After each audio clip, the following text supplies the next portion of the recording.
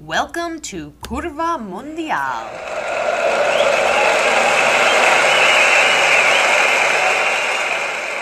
Hello, and welcome to another episode of Curva Mundial.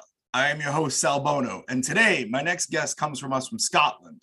He is the founder and designer of one of my favorite clothing brands, the North Curve. Casual apparel inspired by classic retro football clothing and culture of yesteryear, as they describe it.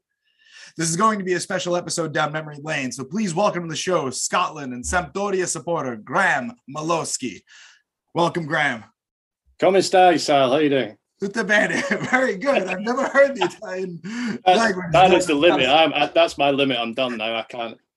I can say non chimali and then maybe order a table for two, and then we are done. We're gonna have a good time. I'm a little bummed. It's kind of early for me in New York. Sure. It's mid-afternoon for you, so if you if you want to have a pint, enjoy. You know what? I was genuinely debating. I've got a cup of coffee here, but I was thinking, is it bad form if I sort of pitch up with a glass of rum and coke? Rum and coke guy. Okay. So Sal going to think I'm some kind of alcoholic. Nah, you be as relaxed as you got to be. When you start slurring the words is when I'll cut it off. But coffee is good. There's so much to discuss today, so let's jump right in. Sure. I found out about you around 2018 after you posted a shirt that you created and someone retweeted it. It was about my childhood hero, Chmylowskyj. Mind you, Chmylowskyj merchandise is not easy to come by. So I went online. I'm like, what is this North Curve? And I found out all about you and fell in love with everything that you did in that store and continue to do. And all the merchandise that wasn't available when I was a kid, I finally felt was created. I told my buddies about it. They started ordering. I just had to snatch up as much as I could, or as much as my wife would allow me to, before reminding me I have too many t-shirts. So how did the North Curve come about? And obviously that era of the 80s, 90s had such an impact on you. What was that the main purpose of like putting this store together? Yeah, I mean, there's probably two parts to how it came about, I guess. You're right, the 80s, 90s, I don't want to sound like the old guy shouting at the clouds kind of thing. It's all right, I am all the time. It's fine. Well, let's face it, the 80s and 90s just were better. I was thinking about this before speaking to you this afternoon about why that might be. And I think the 80s and 90s is probably the last time where you had footballers who were genuine characters, who outside of the game appeared to, have a life. They might smoke a bit, they might drink a bit, they might womanize a bit. Compared to today, where players, I don't know, they seem to be polished within an inch of their lives.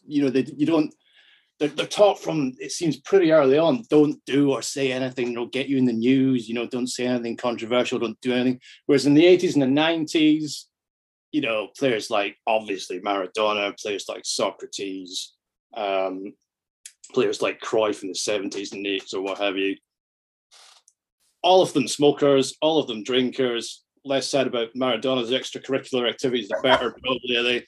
But, real genuine characters, but characters on the pitch as well. They would do something maverick all the time, something unexpected. And again, maybe I'm just rose-tinted spectacles and nostalgia, but today's players, I don't see them doing anything maverick on the pitch. I don't see them doing a trick that you just gasp at or whatever, or very rarely you'll see it. I mean, if you think of when Neymar. Oh yeah. So he does a rainbow flick in a game for, I think he was still at Barcelona, and the press went absolutely mental. Derogatory terms thrown at him from all sides for having the audacity to do a rainbow flick against an opponent. It's like, well, that's why you watch football. You want to see that kind of thing. And on the flip side, if it was Wayne Rooney doing a bicycle kick at Manchester United, it was like a top moment in sport, like around. Yeah, it's the goal of the century. Yeah. So right. So it's a weird it's a weird balance, but I see what you're saying though, for sure. I think, is it nostalgia? I don't know. I hope not. But I think that my feeling is that, like I said, the character of the game in the 80s and 90s is very, very different from that. It's a long time ago now as well. We're talking 30, 40 years ago now for a lot of these players. But And football was a very different thing to go and watch in the 80s and 90s than it is now. I mean, when I first went to football in 1985, I would be about 9 years old. And there was no women and certainly very, very few children there. And it was this is in Scotland. England was the same though. It was very rough and ready. There was no seating. Everyone was standing up. So there was a lot more people. And it wasn't uncommon for, instead of guys, if they needed to do the toilet, they wouldn't go to the toilet because it was more or less a trench at the back of the stand. So you would, it wasn't that uncommon to turn around and see someone basically, can we swear? Yeah, have fun.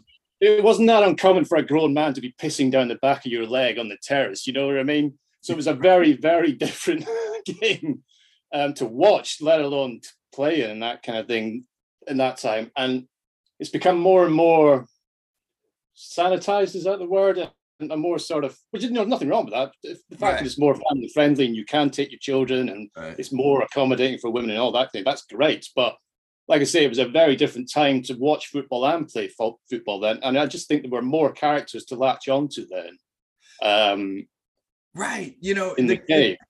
You're right about the character thing and I think that's why so many people latch on to someone like Ibrahimovic now, because he's the only one that really plays up a persona versus Maradona. When Maradona passed away, I would have conversations with people. Like, if Maradona was a player today, he would be canceled. He wouldn't be given any sort of chance to do anything. And to me, Maradona was the most human to has ever lived because of the fact that he wore all of his strengths and victories on one sleeve and then his faults and mistakes and problems on another. And he owned up to a lot of them. He didn't own up to everything, but there was something intriguing and admiring about a guy like that. And, and we referenced Toto Schillaci earlier.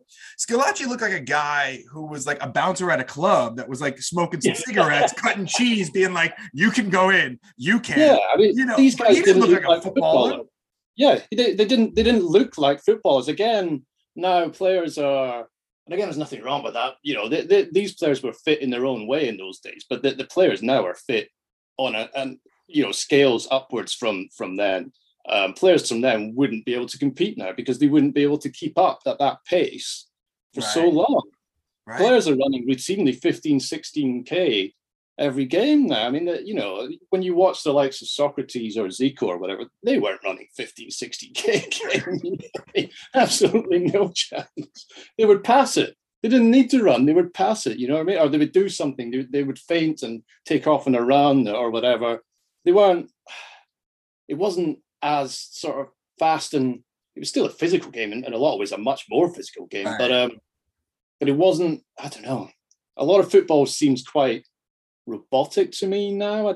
Interesting. I don't want to have a go at Man City because they are, they're probably the best club side going at the moment, but I don't find them very entertaining to watch. I'll probably get absolutely crucified for this, but I don't find City very, very entertaining to watch. I find they tend to score the same goal over and over again. They work it to the wing, someone overlaps, they pass it to them, who puts in a flat cross across a 6-yarder to be tapped in by a non-rushing midfielder. Do that 4 or 5 times a game, and they've won. And I just, you don't I posted a goal on Twitter the other day, the Socrates and Zico combining to score against Italy in '82. I can't remember the last time I saw. I mean, obviously it's a pretty exceptional goal, but I don't remember the last time I saw anything close to that in a recent game. It's just two geniuses just tearing apart one of the hardest, best defenses ever. Right. It is interesting that as we reflect on what the game used to be like, and you're right, maybe it is nostalgia, maybe it is rose-colored glasses, and obviously there is a difference.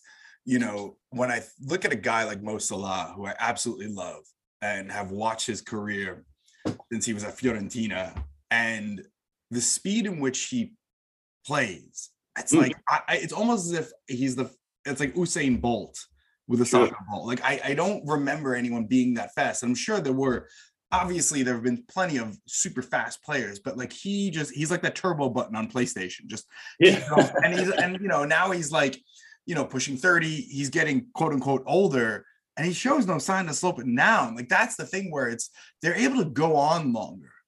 And I appreciate that. I appreciate the fact that like Ibrahimovic, again, we talked about him earlier. Yeah. He's 40. Yes, there's a lot of wear and tear. It's not the age, it's the mileage with him. But there is something quite astonishing to be said that he can play at an elite level. Ronaldo can still play at an elite level. Messi is, supposed to be past his prime at this point. Still looking pretty good to me. Same thing with, Marcelo and Sergio Ramos, Piqué. Like the fact that like they can go longer at an elite level. They may not get the minutes that they used to, but the fact that they can still push, I appreciate that, so I wonder now if like in 20, 30 years from now, the generation that grew up with these players will create like a North Curve-esque store or something where it's just like, this is, Sergio Ramos or Puyo, Puyo was older and I love that guy, but like, do something with his hair, the way like you had taken like just little things that made the players special, just like a logo or a symbol. And you were putting them into pillows at first, and then you focused on the clothing. What was the inspiration behind all of that?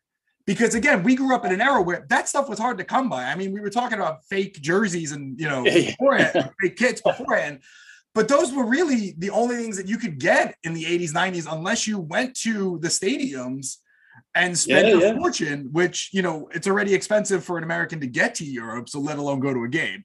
So did that all play a role into this? Yeah, well, that's probably the other aspect of it, that up until probably the last couple of years, like you say, you couldn't really get shirts unless you went to your club store, which would be, near the stadium or in the stadium. I mean, again, in the 80s, the club stores weren't even in the stadium. I mean, you go to Italy, a lot of the stadium don't have a club store in their stadium, which is absolutely, I mean, that's for another day, but I find that incredible. But yeah, so my thought was that there's generally an accepted top 20 of football shirts that everyone loves and calls classics. I'm not going to go through them all. We all know what they are.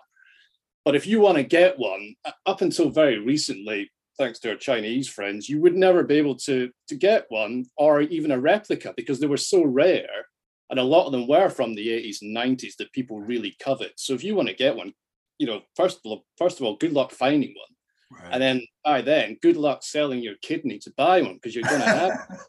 Because the price of these shirts is just insane. No one can afford to buy them. If you can, you're certainly not going to wear them out, go outside wearing these shirts that cost hundreds and hundreds of pounds. So I was trying to find a way to sort of, gently nod towards these designs without outright copying them. But also, another thing with football shirts is when you're wearing them anywhere other than to a football game or to some kind of football event, they scream, "I am a football shirt." You know what I mean? There's no getting away. There's nothing subtle about football shirts. It's just, I am a fan of this team and I'm in your face. You know what I mean? There's nothing, as I say, subtle about it. So I was trying to maybe find a way of doing t-shirts and sweatshirts that are a little bit more subtle, finding a way to make them, something you could wear to the pub or the restaurant or whatever without them screaming, "I am, a Juve fan," or I am a Roma fan, or you know what I mean? So it was trying to combine all of that and keep it subtle and keep it as a sort of leisure wear, for want of a better way of putting it, I guess. And to represent, as I said, the sort of shirts that everyone knows are classics, like the Holland, Germany, the ones connected with Maradona that we all know, the Boca, the Napoli, obviously, is probably the most well-known shirt among a certain age group of men like us. Between Napoli and Germany 90, I think they're probably the two most famous shirts that guys of our age know, kind of thing. For sure. Scalacci, I'm sure, as you alluded to earlier, I mean, the World Cup in Italy in 1990 is such a touchstone for so many people our age. Everything sort of proliferated from then. Before that World Cup, football, certainly in Britain, like I said before, was very much a rough and ready man's game, and it wasn't anywhere near as popular as it is now. TV coverage obviously exploded after that. But Italy seemed to be something that just, took the game to new levels all over the world, certainly in the UK. And a lot more people who weren't necessarily into football, after the Italy World Cup, they certainly were. Now, I don't know if that's probably in large part due to England doing quite well in that World Cup, having historically done not that well since they won it. Right. That may have had a big part, but there was something about that World Cup that grabbed a lot of people, certainly in the UK. And there was a lot of facets to it for why. I mean, our coverage of it was, I don't know, it's just very well done, certainly by the BBC. There was the anthem, the opening credits always had Pavarotti singing Nessun Dorma.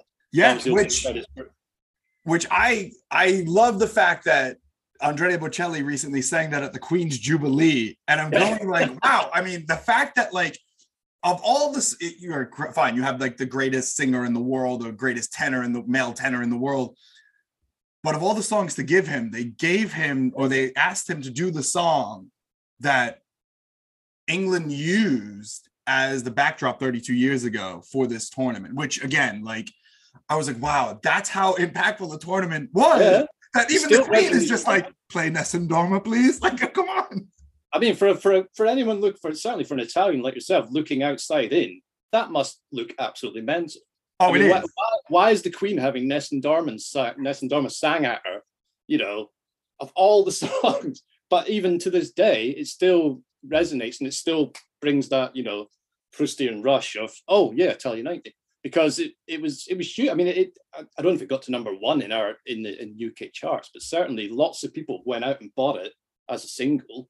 Right. I mean, it's before then it was a pretty obscure, I guess, opera song, and after that, now it just means Italian 90. It's just, that's what anyone in Britain of a certain age thinks of when they hear it straight away. It's amazing. And I mean, you talk about characters too. England had probably one of the greatest characters that tournament, Paul Gascoigne. Sure. I mean, yeah. Well, again, he was another big driver of football becoming extreme. When he got back home from that tournament, he was probably, you'd be hard pressed to find someone who didn't know who he was. Again, people who wouldn't be ordinarily following football certainly knew who Paul Gascoigne was and why they knew him. Because that was when he cried in the semi-final, when he got booked and realised he wasn't going to make the final if England got through. That was a very, very unusual thing for, you know, buttoned-up UK guy, certainly a footballer as well, because footballers would not, you know, in the UK show emotions at all. Certainly wouldn't be standing crying on the pitch, you know. It just wasn't something that happened. These were hard working class guys, and they weren't going to stand in front of people and cry. So when he did that was something huge. It showed a vulnerability and that kind of thing that had never been seen before, I don't think, on a football pitch in the UK. So he I mean, the whole thing just, and also I'm sure you're well aware of the program Football Italia that started when he got bought by Lazio and then idiotically broke his own leg, etc. But when that program started, he should have been playing and wasn't, if I remember rightly. I might be wrong on that. Because they bought him and then he broke his leg, and so it was a year before he actually got there. But a program of highlights and then full games appeared on our TV, and we only had 4 channels on our TV at that point. So to have Italian football, or any football that wasn't, you know, domestic, was very, very unusual. You wouldn't see foreign teams at all, really, unless it was the European Cup final or the UEFA Cup final or something. And even then, you might only see it if an English or Scottish team was involved in it. So to suddenly have lots and lots of Italian football out of nowhere every weekend was incredible. It was amazing. And, you know, and all the best players in the world at that time were there, and had been for a while, actually, even since the 80s, really. They had all the best players in the world. You know, crazy things like Zico turning up at Udinese and Socrates turning up at Fiorentina. I mean, that's, you know, Udinese, I've got no business buying Zico, you know, it's crazy. So to see that sort of thing was, really, so that just there's a whole generation of guys our sort of age, and women to be fair, who grew up on that program and still remember it and still, run a business off the back of it. Which is great. If I'm honest. Look, as a consumer of all of this, because for so many in America, growing up in America, everything is merchandise, as you know. I mean, we're great at making merchandise. It's like why every kid owns a pair of Jordans to this day, where like they may not have even seen Michael Jordan play basketball. It's like we're great at doing that. So as a consumer in America, especially in that era, when you couldn't get these things, it was a bummer. Like when my relatives traveled to Italy to see other relatives, they would bring me back something, which was great. And I still to this day hold it as like sacred items. Like, I tell my wife, put this in my casket, like, when I go like this. I know you can't take it with you, but let me take it with me. Even though I want to get cremated, let them, things melt around me. I also, it's like I have my car from Italia 90, like my model Ferrari, I have like little trinkets, and for all these years, I've held on to them for this reason. And then when stores like yours opened up, it was just like, I've waited my whole life for this, but, so it is interesting to see that. And again, what was being sold to us in America from overseas was that everybody watches every league of football. So when I hear these stories that's not the case, my head is also exploding because I'm like, this is a fucking lie. It's sort of, I'm still flabbergasted by it. You're not the first guest on this podcast to tell me these stories about like how Italia 90 came about and watching the Italian league for the first time. So, but you, as someone growing up in Scotland, and you got your domestic league and you have, what then became Premier League. What was it like seeing City A for the first time, especially post Italia 90? And you became a Sampdoria supporter, which is what I love because it's such a Genoa specific team. So how did all of that come about? Well, I knew you were going to ask me about Sampdoria, and I was thinking about it. And the honest answer is I don't know. I have honestly no clue why Sampdoria. People don't sit down and think, right, who am I going to support? Hopefully, you know what I mean. You just kind of.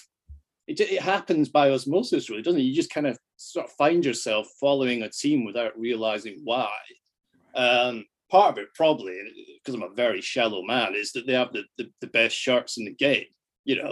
I mean, they even print that in the inside collar of a Samp shirt. I don't know if you've got one, but I don't own one, but I know what you're talking about. But explain. Yeah, they actually print, La Maglia Puibella del Mondo inside the inside neck of every Sampdoria shirt they sell now. And no one argues, everyone's like, yeah, you're right. It really is. So that's maybe part of it. I don't know. But I've never consciously thought, I should be a Sampdoria fan. I think, yeah, maybe I'll do that. But so I mean, it's purgatory following them at the moment. So it's not something you do if you want to, win stuff or, be happy to watch football. It's terrible. But, so Sampdoria, I don't know. But yeah, as a young Scotsman, watching Italian football, it was another planet,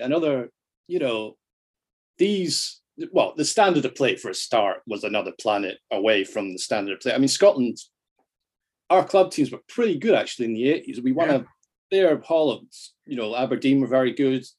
They won the Cup Winners' Cup. Dundee United won the UEFA Cup, beating Barcelona along the way. Aberdeen beat Real Madrid along the way. So, we punched well above our weight in the 80s. And then from the mid-80s onwards, not so much. And it tailed off for a number of reasons, money mostly, but and coverage and that kind of thing. But to see these players that we were seeing and the standard of play, and just, the stadiums and the sun was shining, Right. We did 90% of our games, it rains or it's really windy, too windy to play, you know what I mean? And that's the keeper kicks the ball and it comes straight back at him.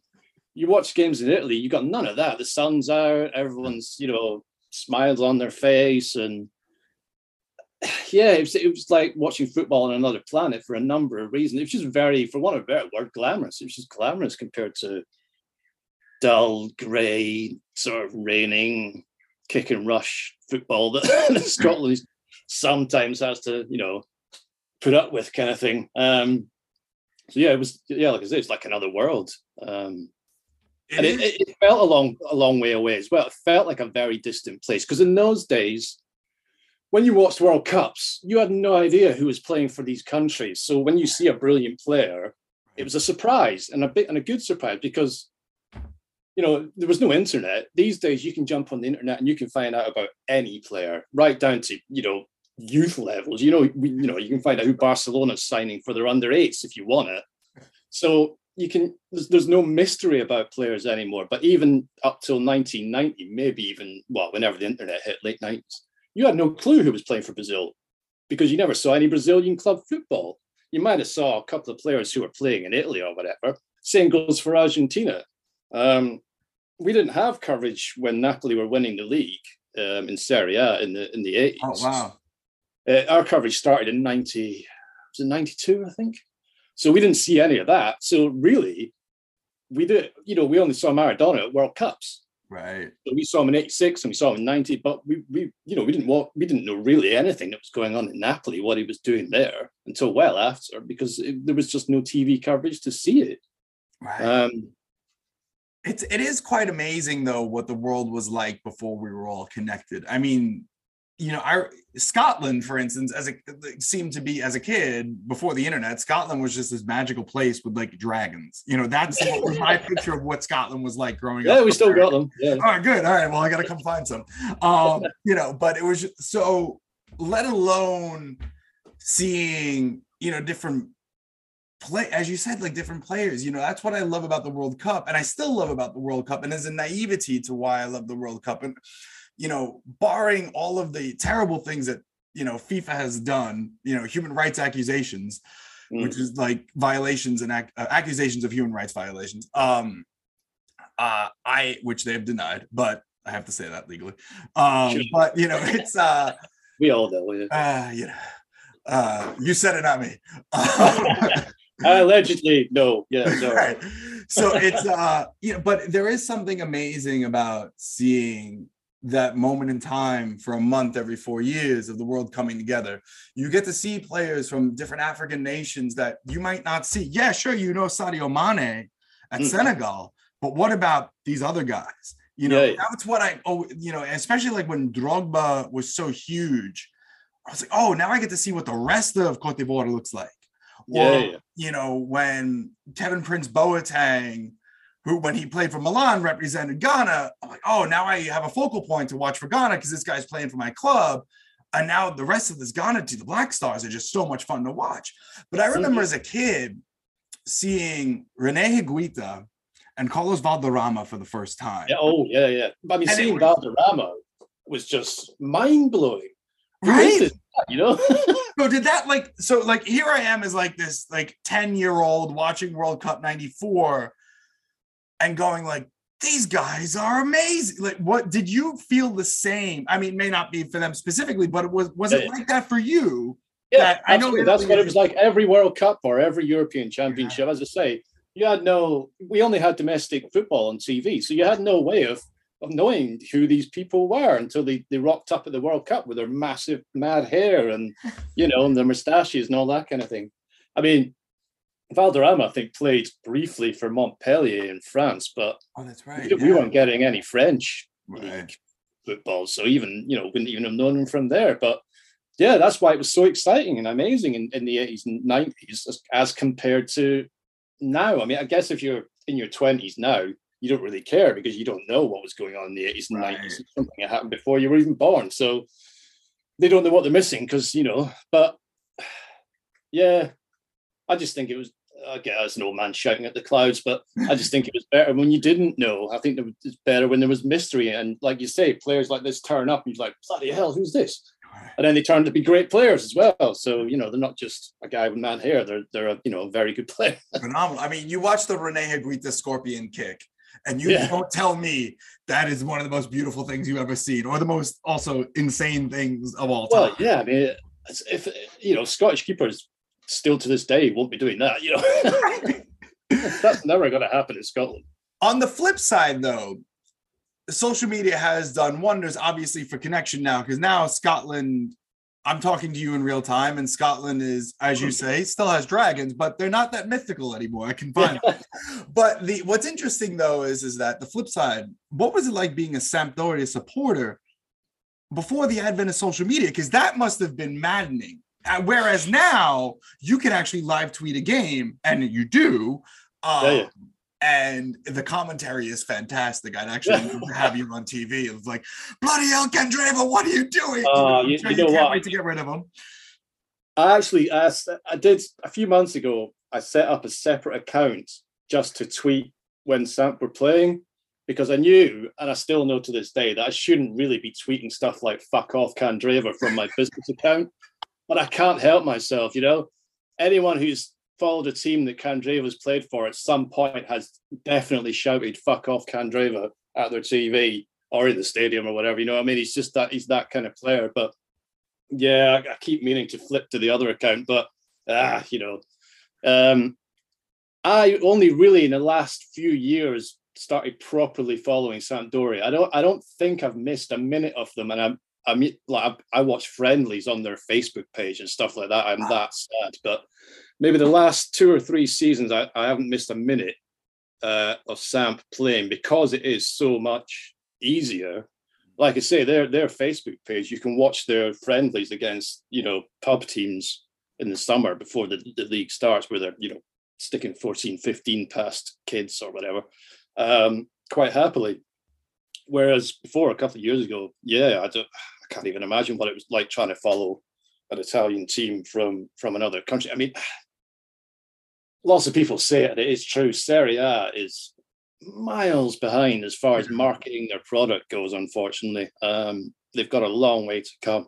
But each club, I think, Sampdoria are just starting to sort of get a grip of it themselves. They're actually pretty good for tweeting out what's going on and doing stuff on their Facebook and putting out videos on YouTube and that kind of thing. So they make it a lot easier to follow them. And obviously everyone knows what Roma's been doing the last couple of years on Twitter. They've been incredible for... I mean, I think they have the best marketing in Serie A. I think the social media team at Roma is second to none, and not just in Italy, but in the world. Well, it came out of nowhere as well. It was like, you know, nothing. And then suddenly, you know, they were everywhere and they were doing all this great stuff, all this great content and hooking up, with people and just, you know, being nice guys on Twitter, which is quite unusual.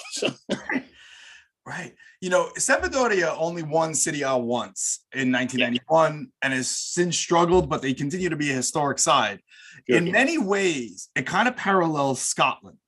So what's it like being a fan of a team who doesn't dominate both domestically and internationally? It's a mindset, I suppose, isn't it? Some people just automatically like the underdog or want the underdog to do well. Some people much prefer to follow a team who actually win things. I've never been the latter. I've always been someone who roots for the underdog, whether that's consciously or not. Following Sampdoria, it has its plus points in the sense that the only way is up. Certainly for Sampdoria at the moment, the only way is up for a lot of different reasons. Last season was particularly poor. When your best player or your standout player, I don't want to go on about him again, but when your standout player is Antonio Candreva, you know you're in trouble. You know what I mean? So we have the oldest squad in Serie A at the moment, and it shows. There's desperate need for investment. The owner ended up in prison at the back end. Well, not in prison. He's on the house arrest at the back end of last year. So we're still waiting on new owners, but apparently a couple of American consortiums have got pretty well down the path to coming in and taking over. So we'll see how that goes. I will say this. Sorry to interrupt, but I will say that as much as I'm excited to see if that consortium does take over, there has been a lot of American investment, particularly in Serie A. But come on, you know you're going to miss Massimo Ferraro. Come on, you know you're going to miss his batshit craziness. It's fine. His bullshit, for want of a better word, is fine from the outside looking in. From the inside looking out, it's the worst. Right. Some of his decisions, I mean, I'm going to say allegedly again, but, you know, where's the money is a commonly asked question a lot of the time. He never put a penny of his money in at all. Right. And he, last season, for whatever reason, he loaned out a lot of our strikers and left us very, very light up front, to the point where we had Quagliarella, who is fantastic, obviously, but he's 39. Right. And a young kid that we got on loan from Ukraine in January. And Chicho Caputo is our front line, basically, who is also in his early 30s, maybe mid-30s now. Candreva on the wing, he's in his mid-30s. Gabbiadini, who's perma injured, broken, basically, he's in his early 30s. So we had no one essentially up front, but he loaned out Caprari to Verona, who went on to have the season of his life last season for Caprari, to the point where I'm not sure if he's been called up for Italy yet, but he's looking like he might get a call up for Italy. And Bonazzoli to Salernitana, who more or less kept them up. Right. He saved that team. Yeah. And they're both, in their 20s. Bonazzoli's in his early 20s. So yeah, he loaned them out when clearly we could have done with them ourselves. So he made lots of really crazy, awful decisions. The season before last, the first half of the season before last, when we had Ranieri in charge, we were doing incredible stuff. We beat Inter, we beat Lazio, we beat Fiorentina. We were beating teams we had no business beating, playing, fast counter-attacking football. And it was great. And then the second half of that season, everyone sussed out what we were doing, and we were ranked rotten. From then on, things just got worse and worse and worse. But anyway, guys, it's boring to talk about and listen to. But it is interesting though, because it's a team that doesn't get enough discussion, especially when you find fans of like a squad like this. I want to hear what they have to say for sure, especially you're watching week in and week out. But again, also, like as you said, you're cheering for the underdogs. What I've also noticed I have friends that are Scottish. They also love the underdog teams. Is that a Scottish thing that is like ingrained? Is that in the DNA? Really, that's ingrained in us. Yeah, we're a very small country. There's only about 5 or 6 million people in Scotland. We're a very small country. We like to think we punch above our weight in certain matters. But that's ingrained in the Scottish mentality for sure. We are a nation of physically quite small people anyway. Yeah, but you're tough. You're tough. I mean, look, you watch Six Nations rugby, you watch the Scottish team. It's like you're getting yeah. The thing is that being a Scotland fan is very much like being a Sampdoria fan at the moment. Every football fan thinks that their team uniquely puts them through the mill, and builds up your hopes and then sets fire to it and then pisses on the ashes. You know what I mean? Everyone thinks that's their team, but Scotland, my God, no one just puts you through the ringer like Scotland. We have this peculiar thing. We go through a cycle, and I'm 46 now, and I've seen it happen over and over again. But we go through this cycle of we're rubbish, we get a little bit less rubbish, and then there's this weird sort of collective delusion that comes over everyone where we're like, oh, okay, we're not rubbish. Maybe we're going to do quite well. And then maybe we'll get another win. And we're like, hey, Christ, we're going to win the Euros. Really, really delusional stuff like that. It's tongue in cheek mostly. We know we're not good at it, but a little part of your brain goes, well, maybe we will. But that's part of being, supporting an underdog. Right. Where you think, well, if we beat this team, we've only got to play, this team next. We'll beat them, no problem. And then we play that next team and we get killed 4-0 and the cycle starts again, So, there was a time in the 1978 World Cup, our manager was genuinely touting us to win the World Cup in 1978. Wow. And a lot of people did buy into this weird national delusion. It was very odd. We weren't going to win the World Cup. But we did our usual thing. So we got there. Our group was, I think, Holland, Peru, and Iran. So we were like, we'll breeze past Iran and Peru, and then we'll come up second in the group behind Holland. That'd be great. We've never got through the group stages of any national tournament ever. Wow. Yeah. Oh no. Yeah. We've gone out on goal difference at least once, maybe twice. But right, that I knew. I didn't know about the group. Wow. Okay. Yeah. And there was a time when we qualified for World Cups fairly regularly until about 1998. We I think we did 5 in a row or something. But there was a bit of a running joke of, I think there was 3 World Cups where our qualifying group, we got drawn with Brazil. So 82, 90, 98, we got drawn with Brazil. So it's just like immediately you're playing for second place. You know it straight away. But I mean, even in 78, we got beat by Peru. We didn't bother scouting them or any of their players. We were just, it's just Peru, you know. And they had an amazing player. I can't remember his name, but he scored 2 free kicks. It was just like, what? And then we drew with Iran. And then we beat Holland, which is just 100% typical Scotland.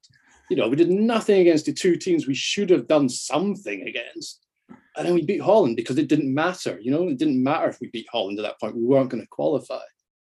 And it's just, I mean, arguably our 82 squad would have been the one that should have done something. We had the backbone of Liverpool's early 80s team. We had Souness, Dalglish, Alan Hansen. We had a couple of the Notts Forest players from then when they were winning the European Cup. Robertson. We had a couple of Ipswich players when they were winning UEFA Cups. We had a decent squad in 82. Right. But we got drawn in the group with Brazil. Right. So we're up against the Brazil 82 team who, you know what they are. As my friend Stuart Hostfield penned the book, Brazil 1982, The Glorious Family. Yeah. I mean, it's so true. You know, he was on the podcast season 1 discussing it because on paper, that team should have dominated, just won every game 10-0. That's it. Like no one's beating them. And, you know, Italy, they did our thing. We did our thing. But, you know, I'm gonna just there's a semi-famous, and I don't know if it's true, story that, but I could believe it easily, that when we played Brazil, a player called Davy Neri, who was I think he was a centre back for us, played for Dundee United. So he wasn't bad particularly, but he scored an absolute belter of a goal against Brazil in the game from outside the 18-yard box, just pinged it straight into the roof of the net. And apparently, I can't remember which player, I think maybe Dalglish or something, came up to him and said, "Oh God, what have you done? Now you made them angry." So he basically came back and stuck 4 past us in the next, I think it took them 15, 20 minutes or something to score 4 goals past us. Like a Zico free kick into the top corner. Socrates just pinged it from 30 yards. And yeah, apparently, I don't know if that's true or not, but I can easily believe it. I mean, it feels like something that is, you know, if the legend became fact, print the legend on that one. That's absolutely. So, you know, you're also in the Scottish League. You're a fan of Heart of Midlothian. Yeah. And playing the top Scottish top flight. How did that fandom come about? No. When I was about 9 years old, my auntie bought me a full Celtic kit. Now, my granddad was a Rangers fan. Oh, he just said, no, not happening.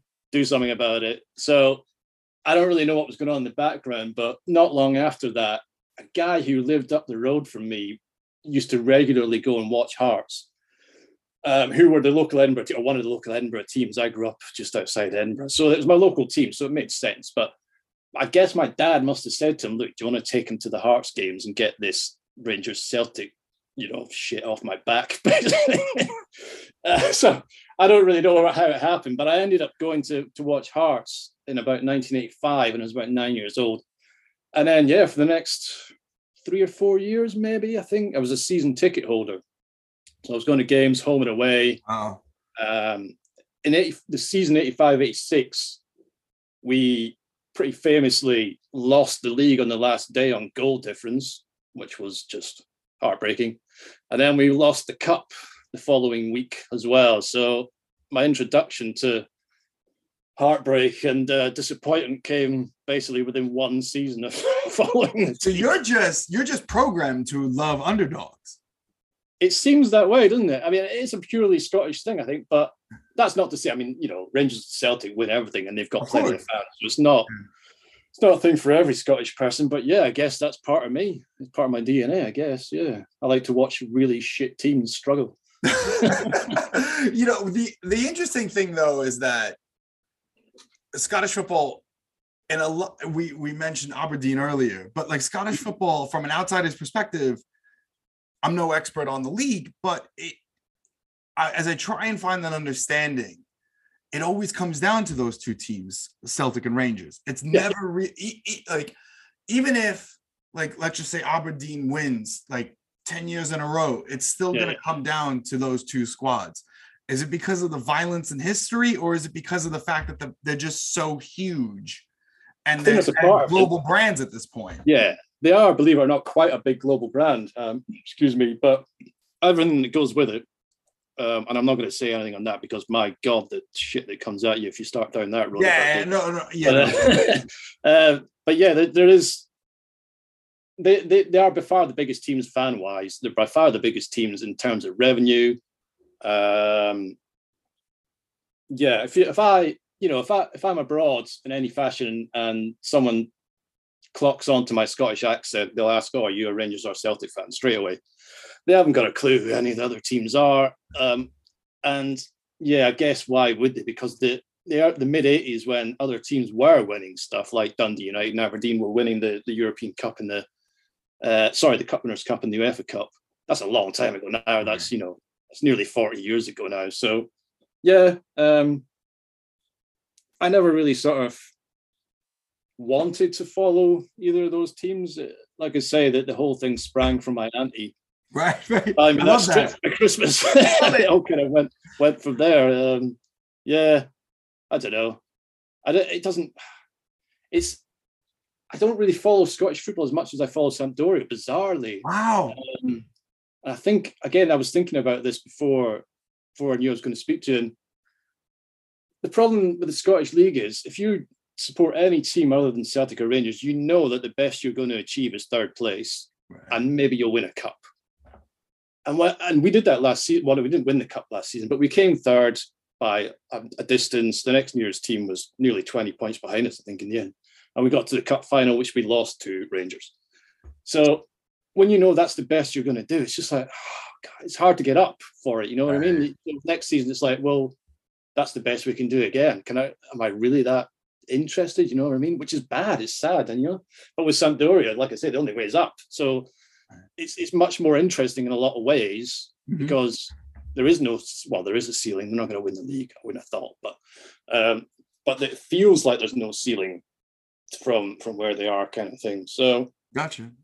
Wow. And again, it's that mystery thing, I suppose. I know roughly what Hearts are going to do. What sort of players they're going to buy, who they're going to field. I have no clue who Sampdoria are going to get in.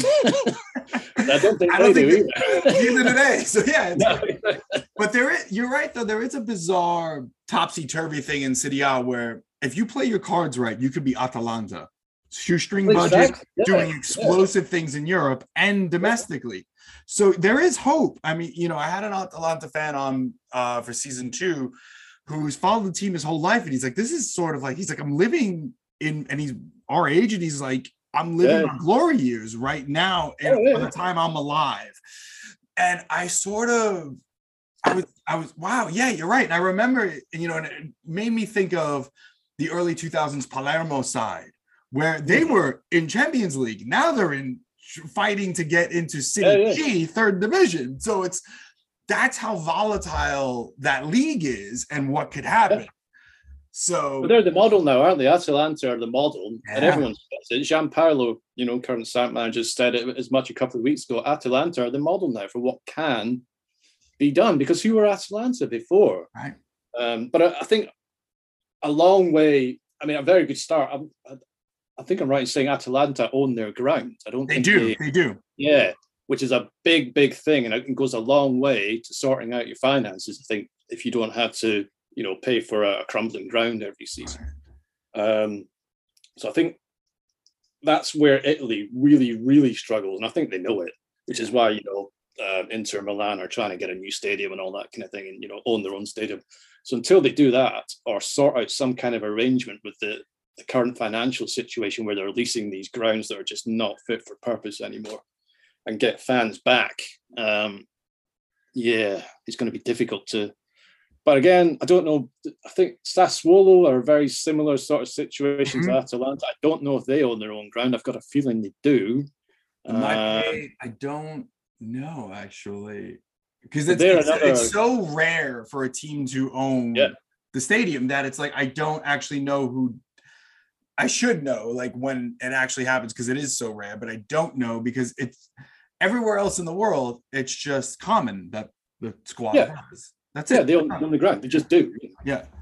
The only reason they wouldn't own the ground is if they got into such financial problems that they have to sell it on to someone and then lease it back, kind of thing, which has happened to a couple of English teams, I think, in the championship. But yeah, it's not, it's less common. It's much more common to own your ground than not. It's quite astonishing though. You're right. And like the things that they are light years behind. And I talk about this a lot on this podcast for that reason, where it's still the old man's game over there. And which is why I also feel like so many people from our generation are still in tune to City Op for that reason, because there is that glimmer of what the past was like. Not huge, but there's a glimmer of it. This recently, you had a little like duality issue going on as Scotland were facing a very impactful Ukraine to qualify for the World Cup. Scotland didn't make it. They lost to a very powerful Ukraine side. But you're part Ukrainian. So I want to get into this for a little bit, because what was it like watching that game? Especially in these times. Yeah, it's difficult with the Ukrainian thing, because my granddad, who was Ukrainian, fully Ukrainian, he never really spoke about his family. He came over with the Polish Free Army at the start of the war. So when Russia and Germany attacked at the same time, I think I'm right in saying that Ukraine didn't actually technically exist at that point. There was what we would call Ukraine now was the east of which would have been Russia and the west of which would have been Poland. So he was in nominally the west of Ukraine, but was actually, I think, Poland at that point. So anyway, he joined the Polish Free Army, came over with them, fought against the Russians and the Germans, came over to the UK. And he never really spoke about any of what he left behind. We know he left behind his parents, and I think it was at least one sister, maybe two, something like that. We're not even 100% sure where he lived in Ukraine. He said that little about, what he had to leave behind. You can imagine how traumatic the whole thing was. But so, and I've tried to sort of, because he said so little and we know so little, I've not really been able to trace who I might have as family in Ukraine. So I don't really have any ties physically with anyone in Ukraine. But at the same time, it's part of my heritage. I'm 25% Ukrainian. I can't escape that. So, but I do, if I'm honest, feel more Scottish than I do. Well, yeah, I am more Scottish than I am Ukrainian, literally. But yes, but that game was still weird for obvious reasons. We all know what's going on in Ukraine, and maybe for the first time in Scottish football history, everyone wanted us to lose. We're normally, the underdog, and maybe a few people would be cheering for us to win, but I don't think anyone wanted us to win that outside of Scotland. And even we were quite reticent to sort of say anything about winning the game, to the point where Graham Souness actually said, I hope Ukraine win, but I want them to go to the World Cup kind of thing. And he got a fair bit of flack for that, actually. But I think, people could see where it was coming from, that the narrative was, not let them win, but, certainly we hope they do it kind of thing. Right. So, yeah, playing against them, it was weird. But again, like I spoke before, we have this weird cycle where we build ourselves up and we're like, oh, it's only Ukraine. We should be able to beat them. But realistically, look at their team and who their players play for. Right. As compared to who the majority of our players play for. We got some players who are okay. Well, yeah, we got Robertson at Liverpool. We got Tierney at Arsenal, but he was injured.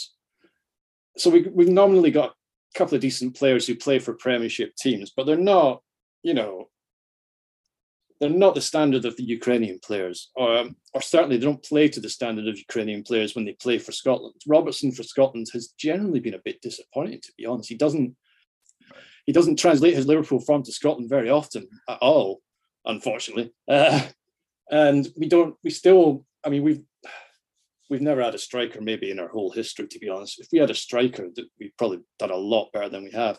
So there was no reason for us to think we're going to win this, but we somehow delude ourselves into thinking, well, yeah, we should beat Ukraine. It's only Ukraine. Don't know where it comes from, you know what I mean? And then we go into the game. They go 2-0 up inside, 10, 20 minutes or something. And we do our thing of scoring a goal late on to give ourselves a little bit of hope. And then I actually tweeted, you can go back and check my account. I said, this game's going to end 3-1 to them because this is what always happens. We always score a goal, get a bit of hope, and then they score another one late on. I think it's the last. Angry. Yeah, exactly. I think it was the last kick of the game. They scored to make it 3-1. I mean, I wasn't happy about, predicting it, but it's just what we always do. So there was a part of me that was happy to see them go through, but they deserved to win. They were much the better team than Scotland were. And I don't think we would have done anything against Wales anyway, because they are, Gareth Bale's like a cheat code or something. If he actually liked playing football, he'd be incredible. I get the impression he's one of these players who doesn't actually like playing football anymore. He's kind of said as much. He says, he thinks that golf is more important, or occupies his mind. Yeah. He looks at football the way I guess the rest of us in the real world look at our jobs. I think it's just a job. It's like, but he gets paid handsomely. But you're right. Like when he is a cheat code, because when he turns it on, son of a bitch is extraordinary. He's like really just unbelievable. But then when he's off and he shows he doesn't care, it's so upsetting. It's so upsetting as a neutral. When you're playing against them, it's like, fine, turn it off this game. But yeah, you're right. When he turns it on and looks to be the sniper that he was in his early days at Tottenham and his early days at even Madrid, he's frightening. And he's also huge. He's a tall guy. He could be an NBA player. Very, very strong. Yeah, very strong. I'm sure I read a couple of years ago that he said when he went, did he go from Southampton to Spurs? Was it Southampton he went? I think so. Yeah, it was. Wherever he went to Spurs from, I'm pretty sure it was Southampton. I might be wrong. But anyway, I'm pretty sure he said after that and all the media spotlight that went with it and the pressure and everything, that was when he kind of stopped enjoying playing football. He liked playing with his mates. And I think he looks at playing with Wales as like playing with his mates. So he enjoys it because it's his friends, whereas playing for like Real Madrid or Spurs is just pressure and nothing else. And I think that stopped him enjoying it, which is fair enough. Can't argue with that. Now time for a coffee break. Curva Mundial is sponsored by Mod Cup Coffee in Jersey City, but you can get it anywhere in the world from modcup.com. Mod Cup, drink modern coffee. Use code MUNDIAL for 10% off your first order. That being said, we're going to move on to the final part of this podcast, my favorite part. The rapid fire 3 questions. So yeah, this is fun. It pertains to your club. So we'll go with Sampdoria here. Yeah. All right. If you could bring back one retired player to your club, former player, alive or dead, who would it be and why? Ooh. Right. I could cheat here a little bit. So, Igemeli Del Gol, does that count as one person? Yeah. Okay. Yeah. Why not?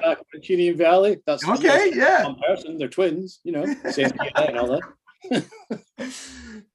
What's the other to win? It's a symbiotic relationship. So yeah.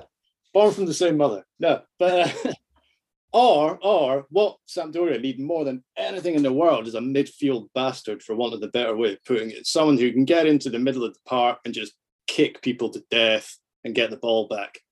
So I would maybe bring back Graham Souness to Sampdoria. Not now, he's in his 60s or 70s, but when he was in there in his sort of early 30s, I think I would get him back in. Yeah, that'd be good. Yeah. All righty. Now we're gonna pretend money is not an issue. Sure. It's not there's no ceiling here. So if Sampdoria could sign one player today, who would it be and why?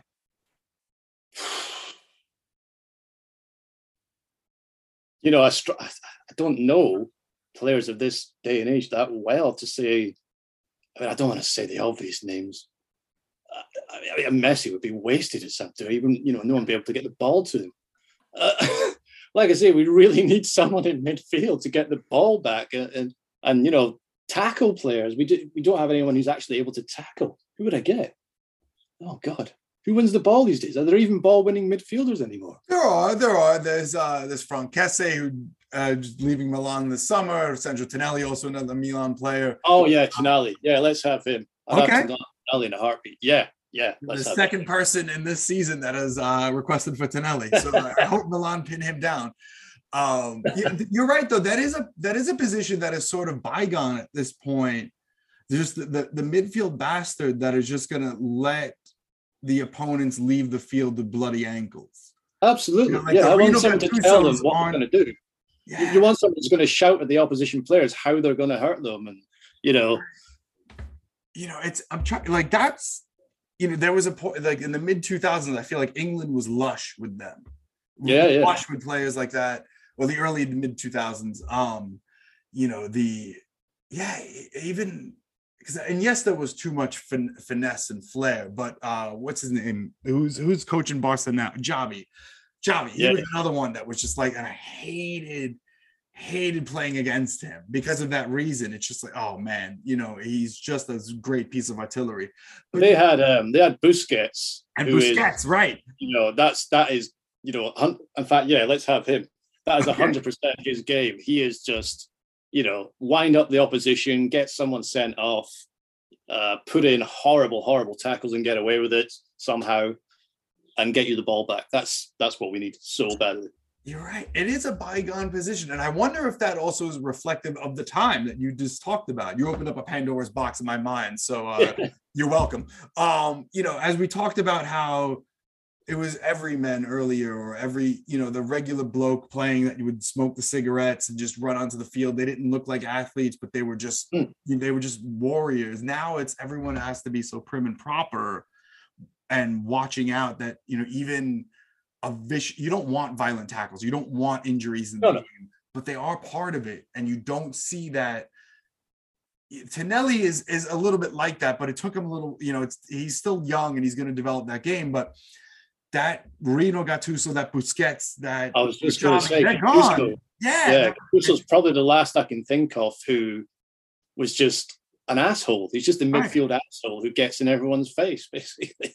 And it's none of that, and I think that's why Antonio Conte does so well when he because he finds ways to make a nice guy an asshole. And that's it's kind of what, if you watch the Prime series about the Amazon Prime series where Mourinho was managing Spurs, he kept telling the team, be bastards.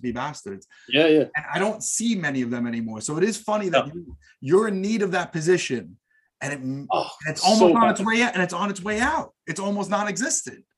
I mean, the only nominally our ball-winning midfielder is a guy called Morten Thorsby. Now, the problem we have with Morten Thorsby is, and there was talk of Inter trying to buy him start of last season gone. And even I think mid-season, there was still talk of teams like Inter and Atalanta buying him. Now, he's a lovely guy. I 100% don't see what they see in this guy, because he is a walking yellow card. Not because he's tough or hard or anything like that. He's a big guy. He's a little bit clumsy. And I think every other midfielder in Italy is sussed that if they get within a yard of him and fall over, the ref just immediately gives a free kick and a yellow card. I've watched it like I said, I've watched every game. And every game, same thing happens. Anytime he gets within a yard of the ball and a player, the player goes down because they know that the ref will just yellow card him straight away. And it's so frustrating. Oh, God. So he might as well just go in and, elbow them in the face or something, because he's going to get the card anyway. All or nothing, baby. Yeah, exactly. And the final question here, what has been your favorite moment as a fan? Oh, God. That's hard. Probably, I'm going to get pelters for this. But it's probably when Maradona scored that, the best goal in history against England in '86. That was joyous. I mean, that was incredible. And in fairness, there are a lot of English football fans who will admit that it is the best goal ever under the circumstances, through gritty teeth. And I just want to clarify that it's not, because in the same game, he also does Hand of God. So it's not the that. most famous goal. It's the one that's after. Yeah. Oh, no. I'm not. Yeah, no. No, not that one. No, the dribble from the halfway line where he just sails past everyone. Yeah.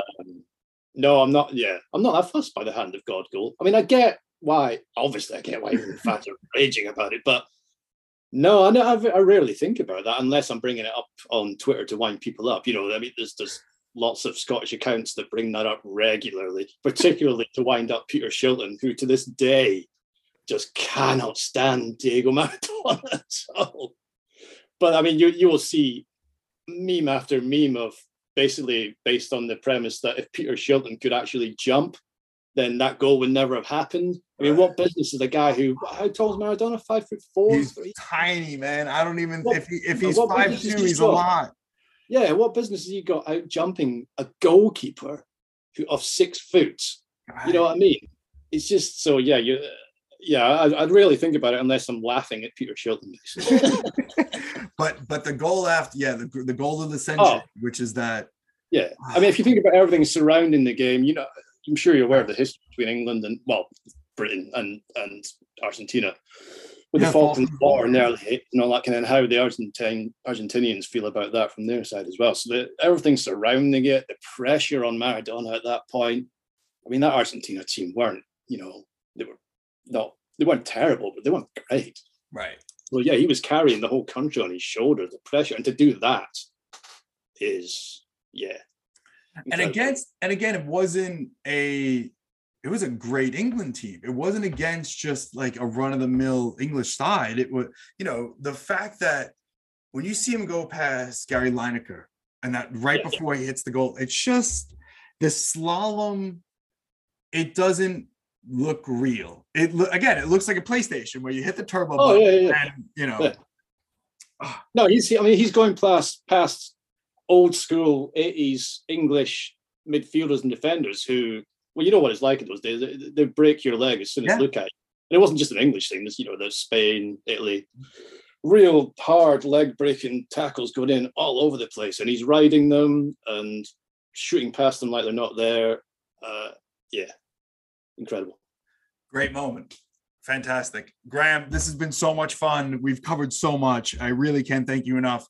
Thank ladies you. and gentlemen, if you enjoyed the conversation here, check out the North Curve. Graham, if you want to sell the site a little bit. Oh, God, right. thenorthcurve.com. If you're a man in your mid-40s who likes football, there might be something in there for you. Have a look. God, I'm terrible at selling myself. It's all good, man. It's the web. You're very good at selling yourself because the website will sell everything for you. It is. You're going to go there trying to find one item. You will find one item. You will walk away with 10. And I am not exaggerating. I'm friends with all in the same age said the same thing. Funny enough is that a number of your customers have already appeared on this podcast. So it's it's not just me. They're great. Well, also if you want to see someone telling Antonio Candreva to F off on a fairly regular basis, then my Twitter account is the one for you. Fantastic. Graham, thank you so much. Okay. Follow us on Twitter at Curva Mundial Pod and subscribe to us on Spotify and Apple Podcasts. Thanks for listening.